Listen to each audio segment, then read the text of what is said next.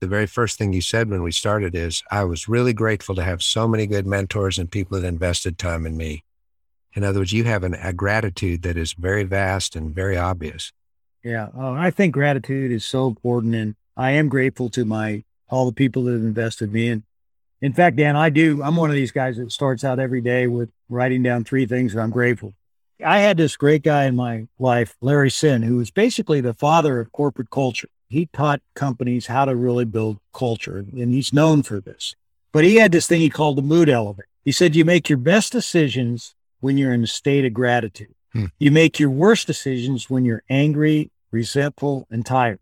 So what I always try to do every day is get my mood elevator. I want to move up that mood elevator to at least curious and interested before I get going in my day. Okay. Maybe some days it's hard to be grateful, but at least if you're curious and interested, you'll be above the line on that mood elevator and be in position to have a better impact on other people and make the best decisions you can.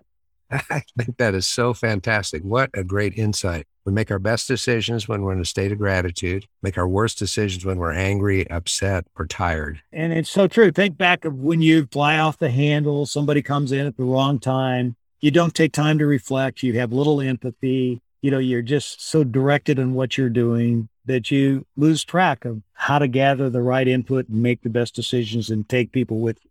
Boy, but gratitude opens you up for growth.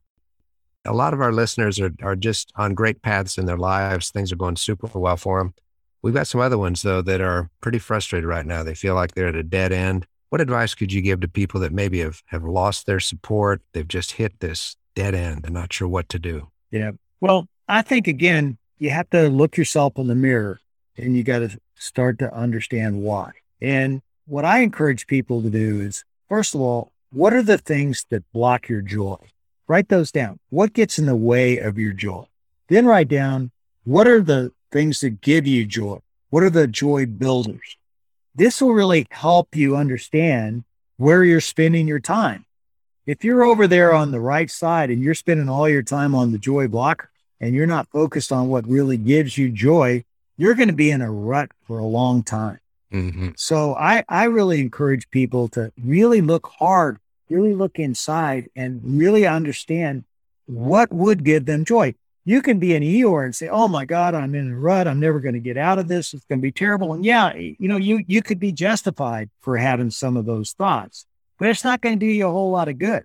So, what will get you out of this? I've never seen anybody do extremely well at anything unless they loved what they were doing. So you better look hard at what really gives you joy and then figure out how to get in there. Even if you have to step back, you're going to be better off stepping back and getting an area that you love and gives you joy than staying in some place that makes you miserable. And do it because you want to do it, not because somebody else wants you. And then I think your life can really start to turn around.